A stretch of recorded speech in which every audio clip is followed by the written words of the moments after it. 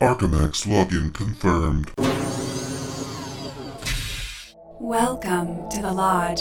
You've accessed the Lodgecast experience.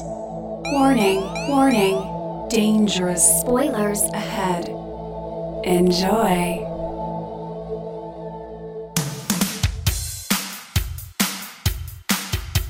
The Lodgecast is a little podcast where we watch weird movies, so you don't have to.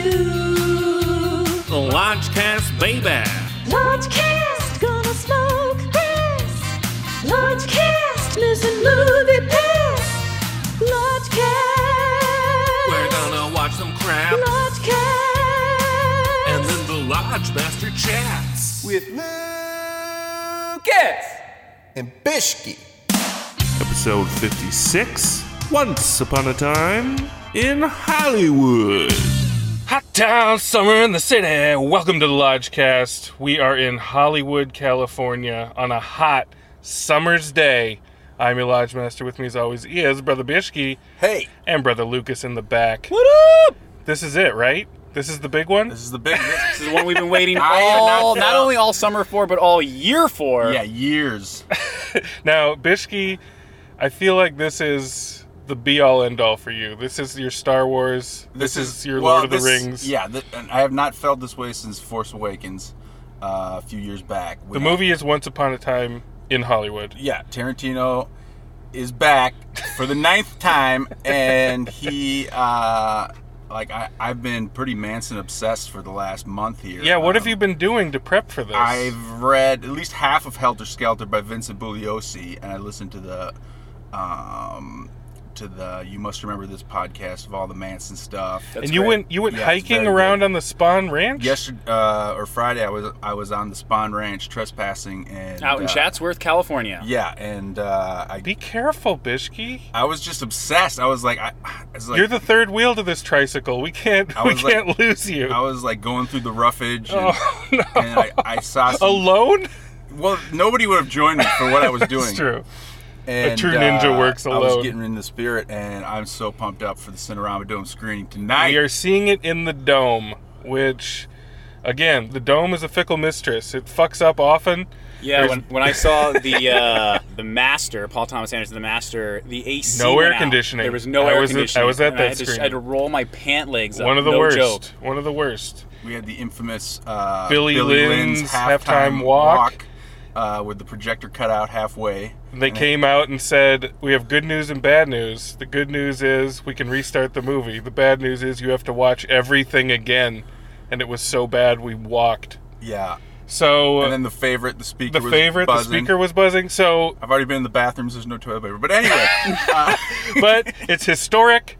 It's an historic venue. It does feel like a cathedral. Like tonight will be a religious service that we are all be in attendance for. And we have pretty much everybody that's ever been a guest on this podcast will be sitting in our row tonight. Yeah. So. And many will be joining us afterwards. Well, Bishki says this. Yeah. We are going to see what happens after this 2-hour and 40-minute film. Yeah. We're going to see who has the medal, who has the muster to join us afterwards to discuss. So, we've never done a Tarantino on this humble podcast. What do you think, real quick, are your top 3 faves? I think we talked about, like, in terms of where we thought we kind of said he couldn't top his 90s stuff necessarily, but I've still liked pretty much everything. Sure. Some more than others. My top now might be Jackie Brown. Yeah. Pulp Fiction is right there. I mean, Reservoir Dogs. I don't know. I mean... Yeah, I feel like it's the normal top 3 is among those the 3. First 3, yeah. And then the rest is just kind of explorations. Yeah, I like Death Proof. I like Kill Bill Volume 2. I liked... Death Proof was the only one I didn't really like. But I found merit in all the other ones. I like Django Unchained quite a bit. Lucas? Yeah, I go with Bishki. You know, my top 3 are probably Pulp Fiction, Jackie Brown, Reservoir Dogs, and for full disclosure, when I saw Reservoir Dogs as a teenager on home video, it's what inspired me, compelled me Of to course. sit down and type my very first ever screenplay, Yep, that'll do which it. was a Tarantino knockoff called Adversaries about a bunch of hitmen played by my neighbor friends that were all Classic. like 10 and 12 years old. Beautiful. I kind of fell out of love with him, though, starting with Kill Bill. I remember getting my hands on the script in college and reading it and being like, this is Fox Force 5, but, like, not as good.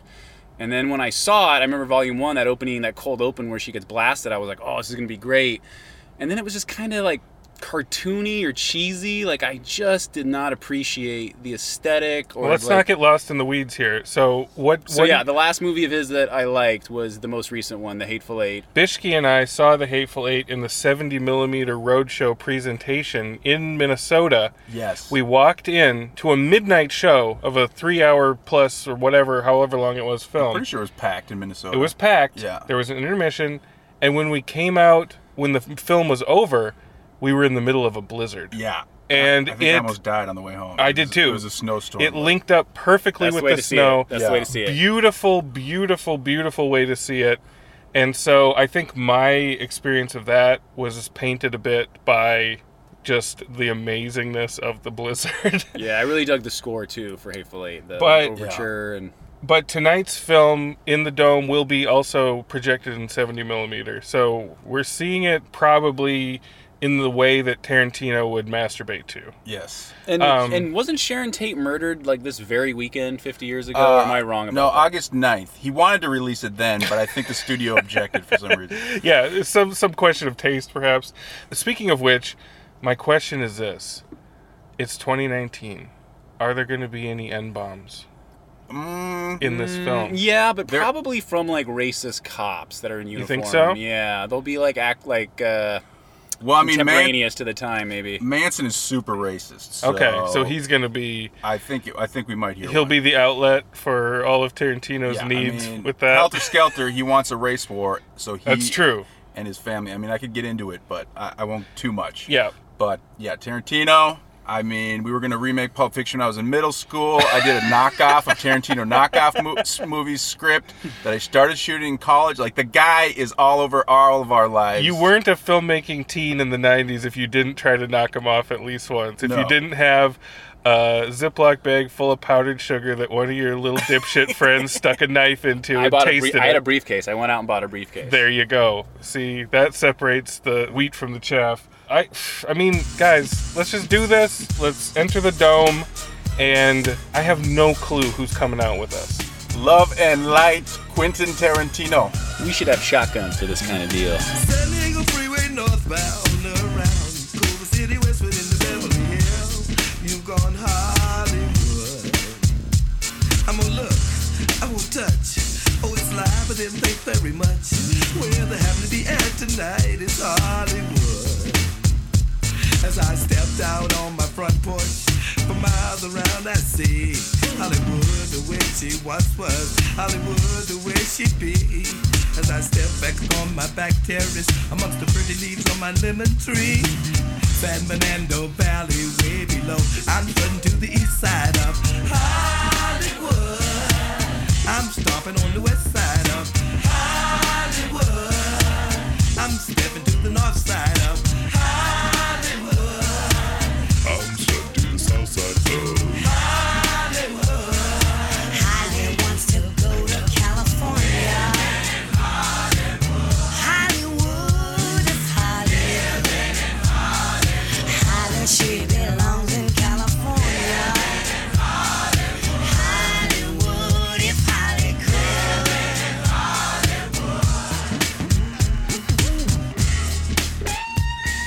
We are back from the Dome, the Thunderdome. We saw Once Upon a Time in Hollywood. Hollywood. We had 14 lodgers with us. 14. And we were able to get a small fraction of that, a small coalition of the willing, to come back after the 2-hour and 40-minute runtime. We have with us Brother Matt Hey, what's going on? and Brother Steve. Yeah. Steve, it's been a minute. It's been since it has. Hereditary, hasn't Yeah. it? Nice. Welcome back. Before we dig into the deep plate of nachos that was this film, Brother Bishke, what's that schnapps? From Rotten Tomatoes. Quentin Tarantino's ninth feature film is a story that takes place in Los Angeles in 1969, at the height of hippie Hollywood. The two lead characters are Rick Dalton, Leonardo DiCaprio, former star of a Western TV series, and his longtime stunt double, Cliff Booth, Brad Pitt. Both are struggling to make it in a Hollywood they don't recognize anymore.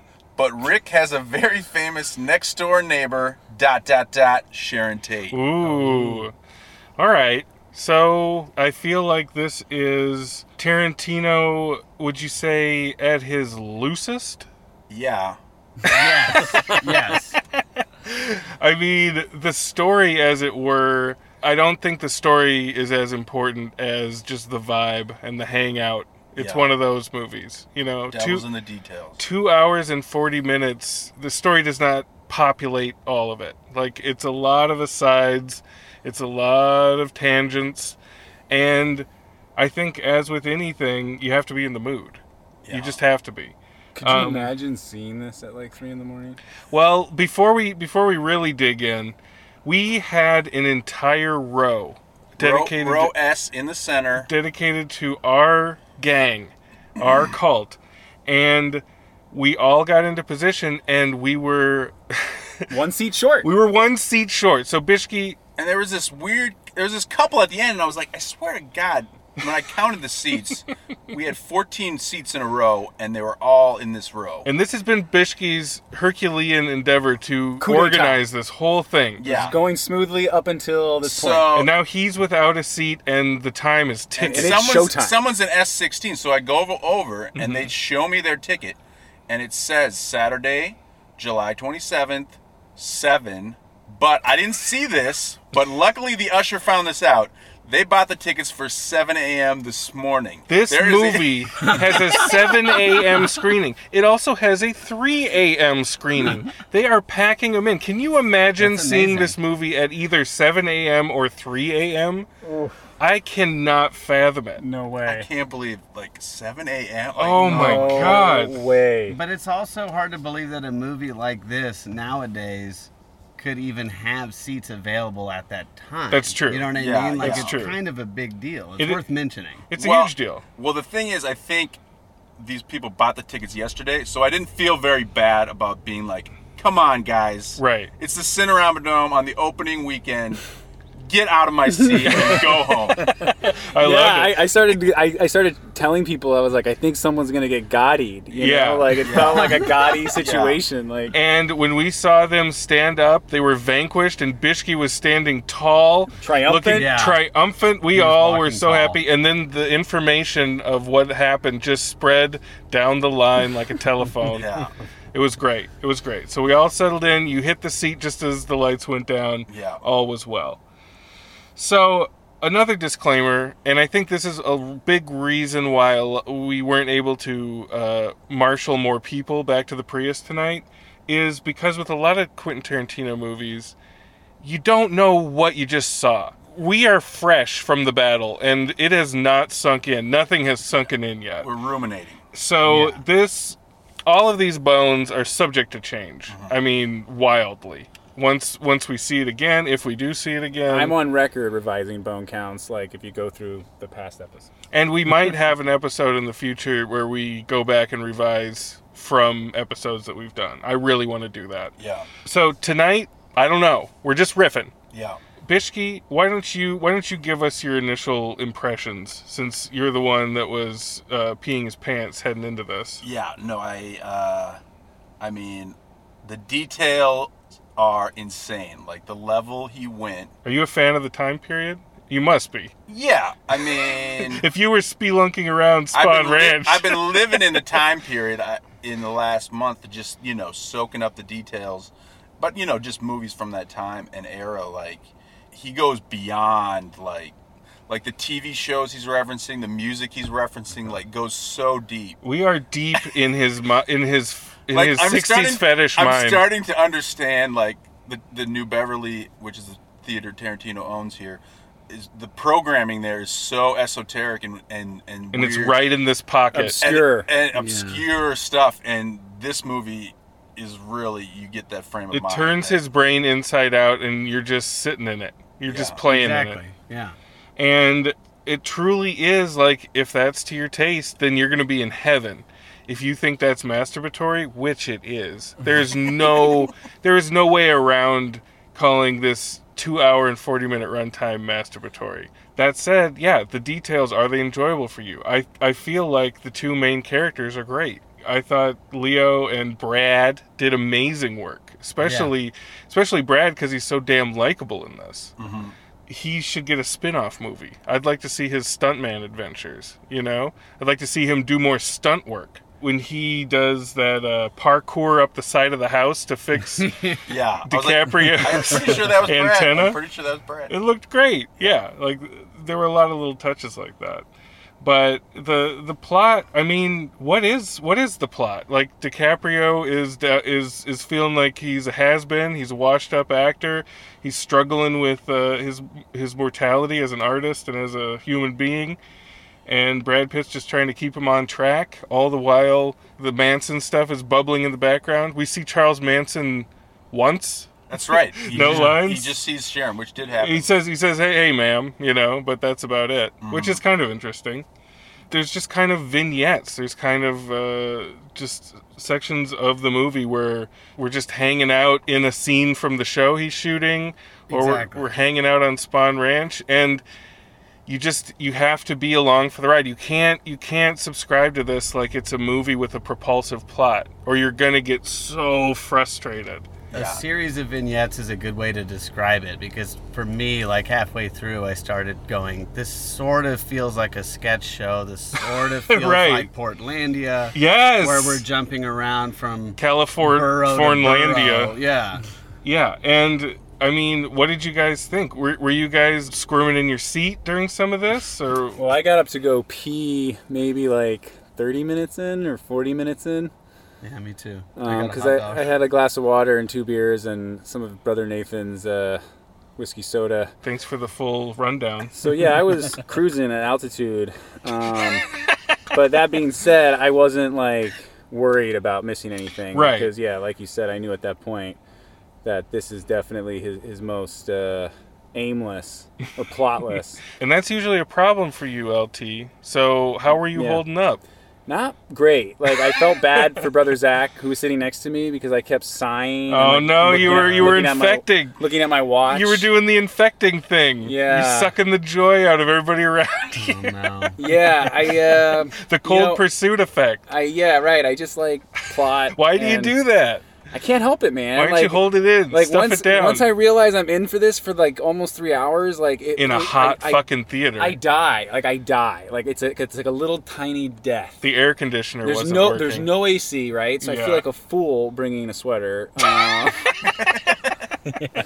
But it was definitely inert. It had no momentum, which makes it hard to stay focused or engaged. I mean, like, when Brad Pitt's on screen, I perk up and I'm laughing and I'm having a good time, but he was not on screen enough for 2 hour 40 minutes. Brother Steve, counterpoint, perhaps? A counterpoint to that? No, this is definitely the battle of Leo and Brad for me. Yeah. I just wanted to see my two guys So together. Did you feel like all the Manson stuff was impeding on that, or what was the struggle for you? No, I was along for the ride with Brad and Leo for most of the time, and then when I realized, I don't know, we're not spoiler free, are we? We're spoilers centric. Okay, great. Yeah, all about it. When I realized that it was going to be one of Quentin's like rewriting history, and he was going to get his jollies off on being like, "How dare you kill Sharon Tate?" I was like, "Oh, okay, all right, I'm down at this. Fine, let's just do this." So I knew I was going to get my violence and my Quentin and all that bullshit. So the whole movie, I mean, it's inevitably leading up to this massacre that everybody knows about, and everything's real doom and gloom. There's what's that Stone song that they play? You're out of time. Out of time. So subtle. Did anybody think that it was just going to be a completely violent, brutal reenactment of what actually happened? Nah. Yeah. Okay. Well, Chart your progress. I was always wondering from the inception of this movie. Are we going to see a Quentin Tarantino reenactment? To stab Sharon Tate. Like, there's no way. Right. That he can do this. So I was like, is Bruce Lee going to come in? Right. Bruce Lee's an auxiliary character in this.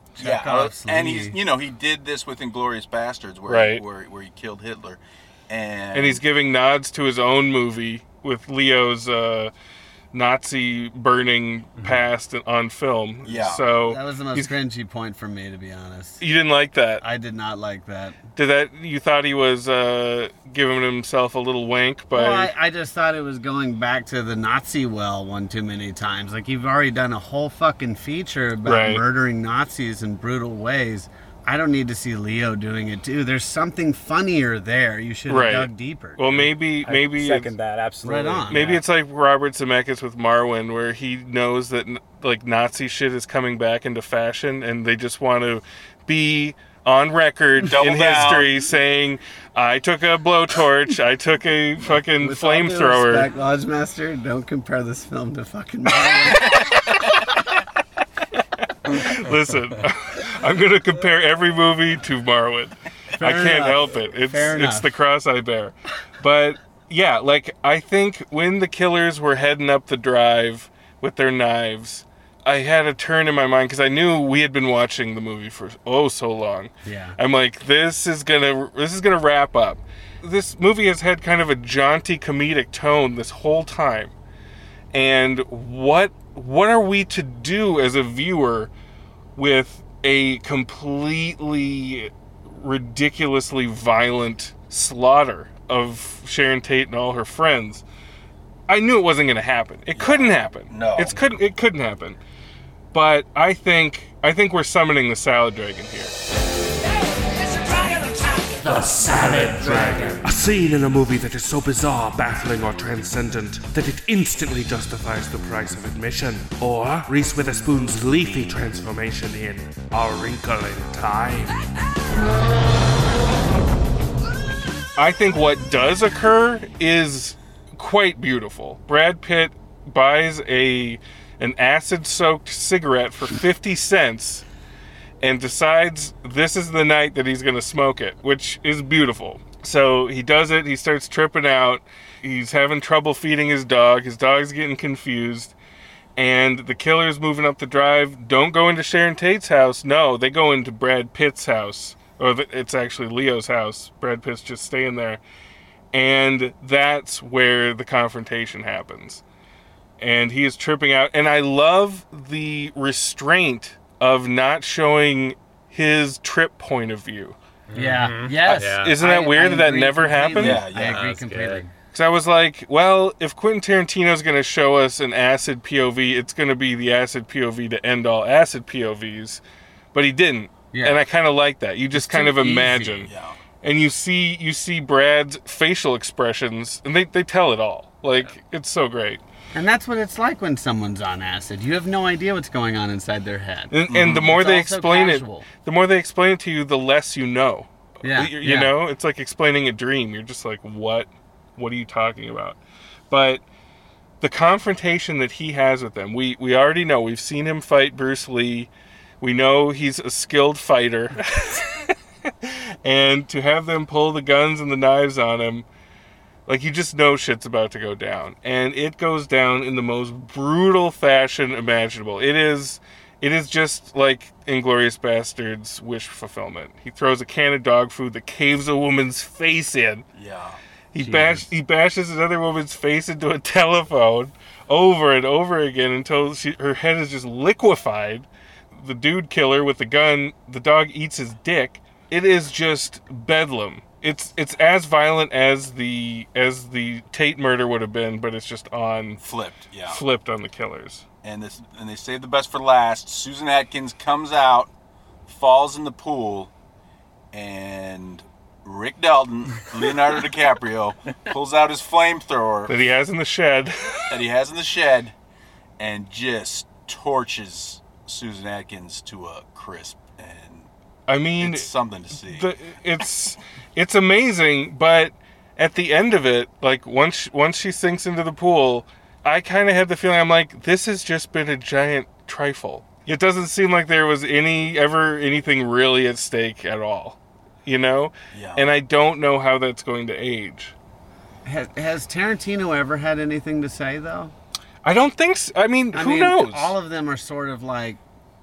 That's a good point. This one especially felt like a fucking carnival dark ride where it was like, oh, here's this. Now the cart's going to move, you're going to get to look at this and right. this and this. But at the end of it, there's nothing profound to sort of glean from. It was like the 1969 ride. Yeah. Like at Dark Disneyland. Exactly. At Tarantino what Land. Hollywood was like at this time. That's it. You know. Yeah. LT, you look a little depressed back there. What did you think of this final showdown?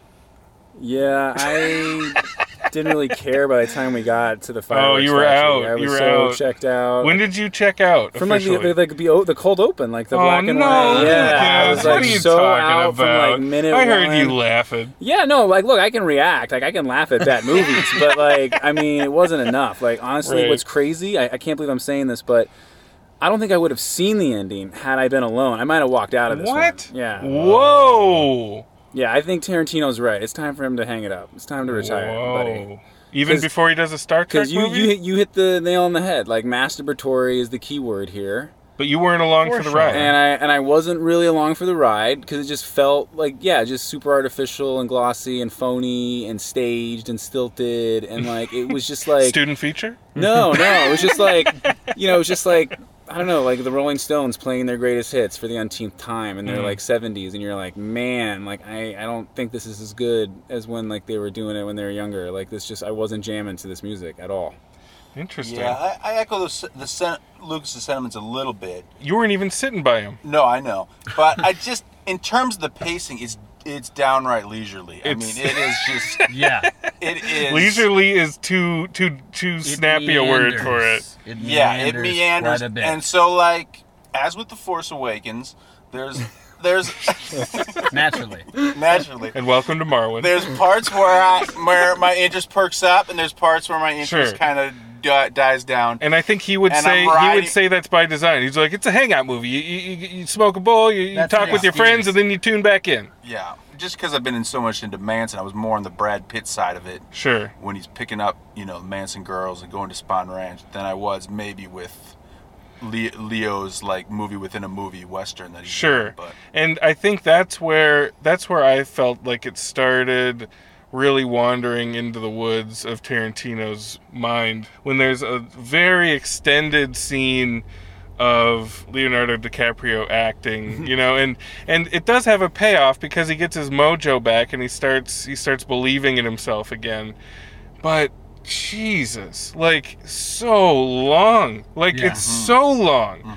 Like I know it's blasphemous to say this feels like a first cut, like before you refine it and dial it in, but it really does. It feels I think that's fair. It feels like this is like a first or second director's cut, and he was in love with everything, and everybody around him is in love with everything that he's in love with. So there was no way to say, let's tighten this shit.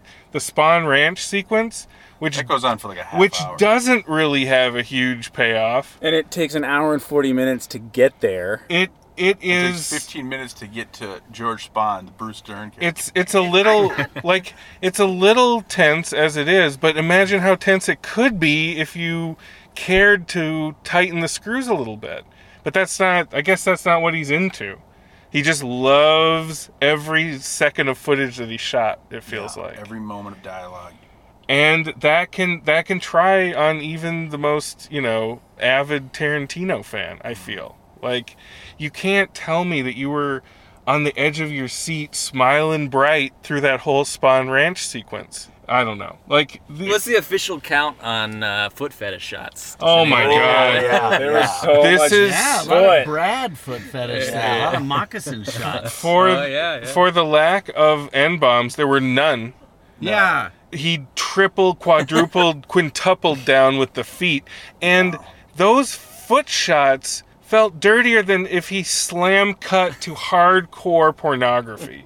Like, they're dirty feet. Margot Robbie's dirty feet. They're dirty feet, and they are pressed against the windshield at times. Yeah. Like, he's getting more aggressive with these feet shots. Yeah. And he's, like, rubbing it in our faces. It's unapologetic. It's unapologetic. And he is lucky as hell that it's not something like Louis C.K. where he likes to, masturbate in front of people. Yeah. It's not something like that. It's something so close. He keeps it at the feet. He can technically harmless hang up for sure. He can technically get away with it, but I had to look away from the screen. Because he's looking at it with a fire in his eyes that is just hard to think about. I couldn't look at that shit.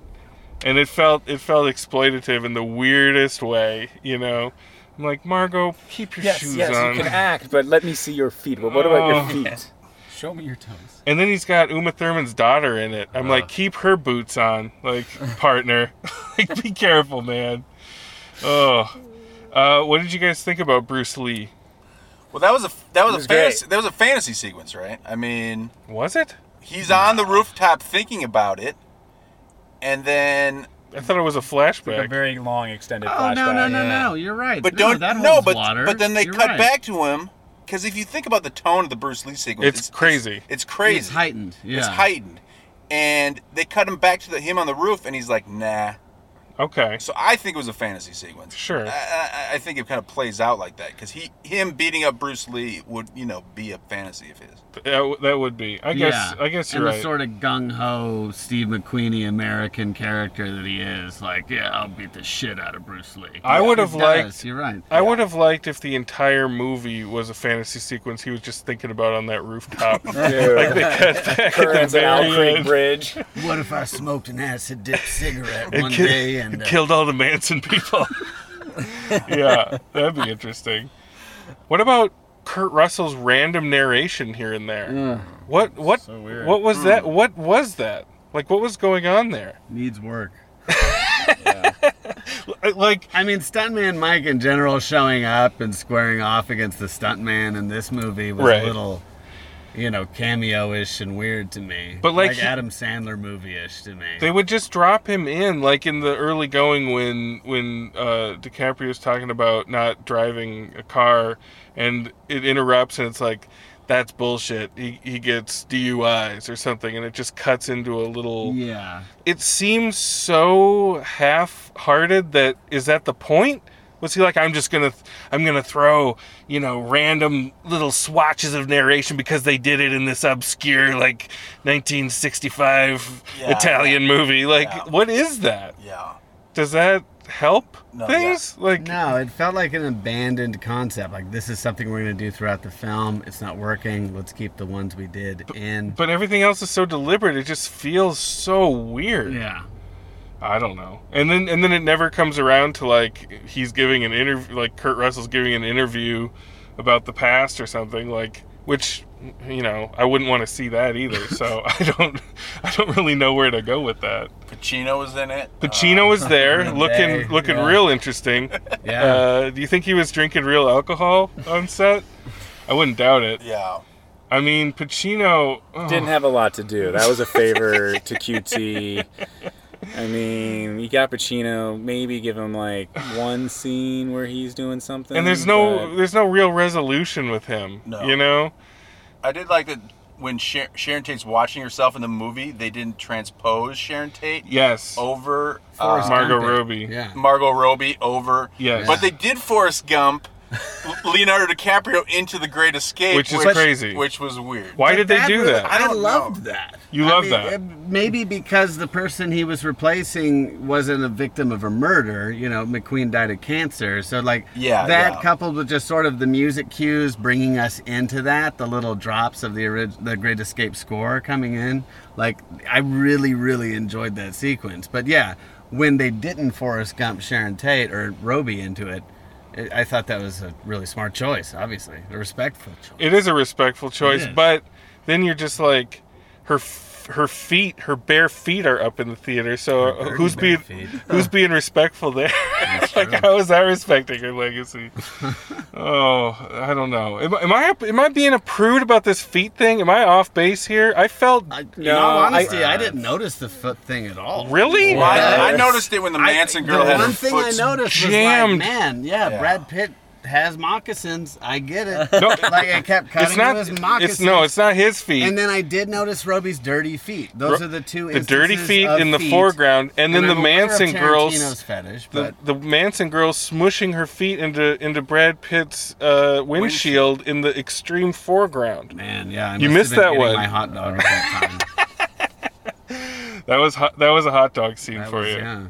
I mean, yeah, it's a strange movie. Like, I really don't know how this is going to settle, within the old movie-going psyche. Well, let's settle it. Let's go to them Hollywood bounds. I can feel it in my bones. Let's see. What do we do here? Brother Steve, you are the oracle among us. I don't know what you're thinking about, and you came out of nowhere in Hereditary and dropped some science. So I want to know what your bone count is. What are you thinking about? Well, I will say, as soon as the credits rolled, I was like, I don't think I'm ever gonna watch this movie again. It's one of those. I think that was it, and maybe I'll check it out. I was a huge fan of Hateful Eight, and everybody around me was not down with that. And I ended up watching Hateful a lot. I was with you on after that. But this movie, I mean, I gotta say, I was a sucker for the leading men. I just wanted to watch them do some Tarantino dialogue. I wanted to watch Leo. So, I mean, I'll go 2.5. 2.5 bones from Brother Steve. All right. Brother Matt. That's me. That's you. Like I said earlier, it meanders quite a bit. I mean, 2 hours and 40 minutes. I honestly think that he could have shaved a solid 40 off of that and made a decent film. That's the shittiest thing I could possibly say because, like, for me, I haven't really enjoyed a Tarantino movie since Jackie Brown. Whoa. Django had its moments.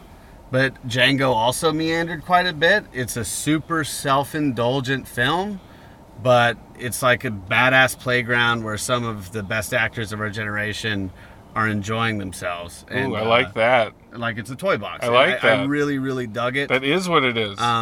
Just in the Tarantino afterglow, I give it probably 3.5 bones. Whoa! Because again, it's been years since I really enjoyed Tarantino, and Tarantino, because like all of us, like he was one of those guys where I was like, holy shit, oh my God, I want to make movies now. Like my dad and my mom kicked me out of Pulp Fiction. We were watching it on VHS because of all the F words. Perfect. And then the next morning, my dad snuck into my room and gave me the tape, and he was like, hey, you should finish this. It's really good. I love it. Like, so for me, it's an odd return to form, and also living in Los Angeles. Is Tarantino, it's a huge love letter to this city. It is. So I've got to give it 3.5 bones. Sorry for the long. No. I love it. I love it. All right, Brother Lucas, take the wind out of those sails. Yeah, dude. What do you got? Well, yeah, I'm getting cranky in my old age, and I do become a hothead when you make me watch a long movie. You stayed awake though. That's hot. Right? It's a hot theater. You were awake? Were you awake? Of course. You can't fall asleep in those seats. I mean, I tried, but then like my ass falls asleep, and I feel like I'm paralyzed or something. I can't get out of my seat, and there's a fire, and I'll be fucking trampled crawling on the floor. But yeah, I really wish there was more of a plot and like it was shorter. And I kind of knew like long before I saw the movie that it was going to be a revisionist rewriting of history, like Inglourious Basterds. You knew before, of course, like without a doubt, like 60s Hollywood, like without a doubt. And once Margot Robbie was cast and she was announced as Sharon Tate, it was like a done deal, right? So I was thinking that he was going to lead up to it, where they're tied up. He's like going by the police report of like what happened, and then Brad and Leo hear something or like they intervene, and it's like a long extended underground basement bar Inglourious Basterds scene. This movie did not have that scene. Like not even like I'm kind of surprised it didn't go that way. Even like the Salad Dragon at that point, I felt was just like unearned, or like it just felt flat. Like I wasn't enjoying like the brutality, even though they deserved it because they are like scumbags and murderers in real life. It just, I don't know, like it just didn't sit well with me. Like I didn't. It was a hollow dragon for you. I wasn't on the ride, yeah. So I was checked out. I give it 1.5 bones. Wow. I mean, you just move on after something like that. Brother Bishke? Tarantino, you weirdo. This is like, yeah, this is deep inside Tarantino's mind. Like, I imagined a lot of things as I was studying the Manson family. Yes. And did all this check out? None of what I imagined ended up on screen, but nevertheless. What did you think was going to happen? I don't know. You just thought something else was going to happen. There's so much interesting shit that goes down with the Manson family. Yeah. That I thought the story-wise, it was going to have more to it. Right. But the production design is off the charts. It is. The cinematography is off the charts. It's restrained in its direction, but it's well directed, and I did enjoy almost all the performances. I'll run with 2.5 bones. I might revisit it at the New Beverly Cinema down the line. You know they'll be playing it every other weekend. They're going to be playing it forever.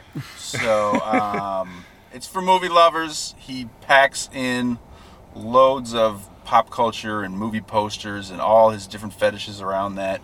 He even throws a little jab at the New Beverly while they're getting into the El Coyote. He's like, they're showing a porno down there. And it's a love letter to LA. Like, I could watch Brad Pitt driving around LA for like the rest of my life. There's plenty of driving shots. I loved all the driving shots. You could fill a whole DJ set just with driving shots from this movie. All right, 2.5. You know what? I don't, like I said, I don't know how this is going to settle, and I feel like this is reckless of us to even be doing this. It's downright dangerous.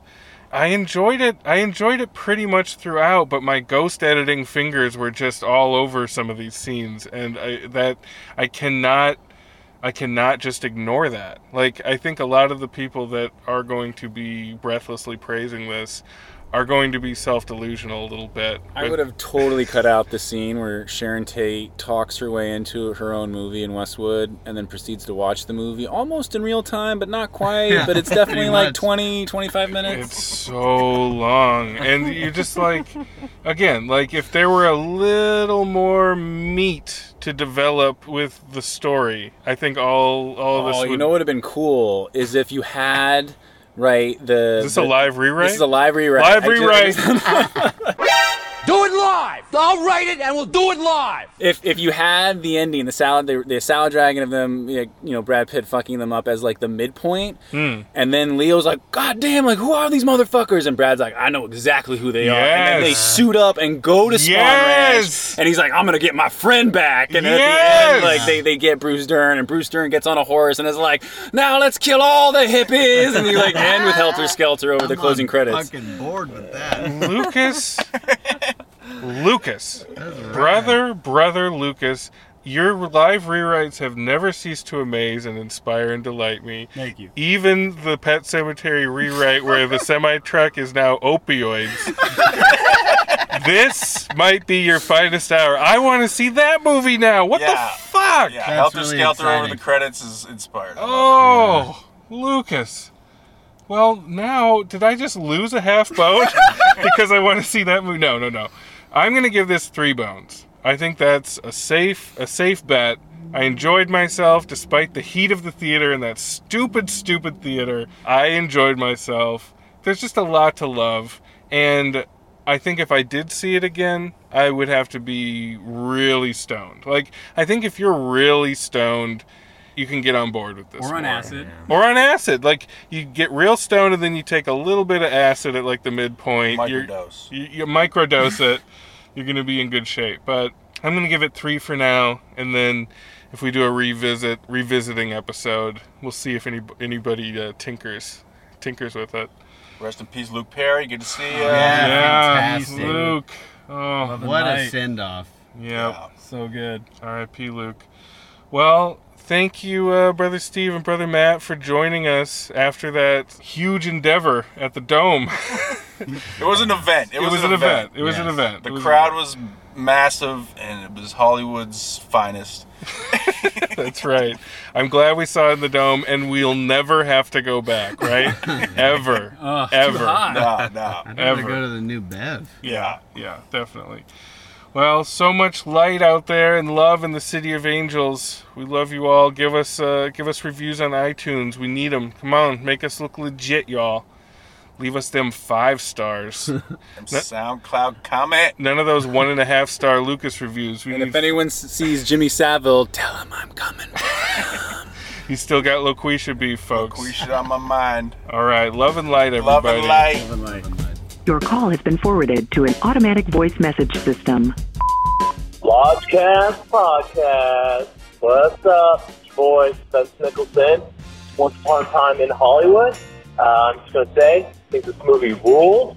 You know, I've seen some people talk about the pace might not be so great in his last several films. You know, once he lost Sally Menke. But, you know, the pacing of this movie, to me, is perfect. I saw this movie in a 70 millimeter screening at Cinerama Dome, which was cool because, you know, it got a good applause when the Cinerama Dome was shown in the film.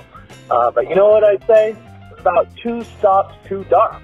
It was cool seeing it in film for the nostalgia factor, but I just saw it again last night, digitally projected, and it looks stellar. It looks better than the 70 millimeter. So I would say get off your high horse about seeing it in 70 millimeter or 35 millimeter and go see it in the superior distribution format, which is digital projection. I think this movie has some all-timer sequences. I never thought one of my favorite sequences in a movie would just be 2 people watching TV and commenting on it, but here we are. Bone count, 5 bones. Take care. Love you guys. Bye.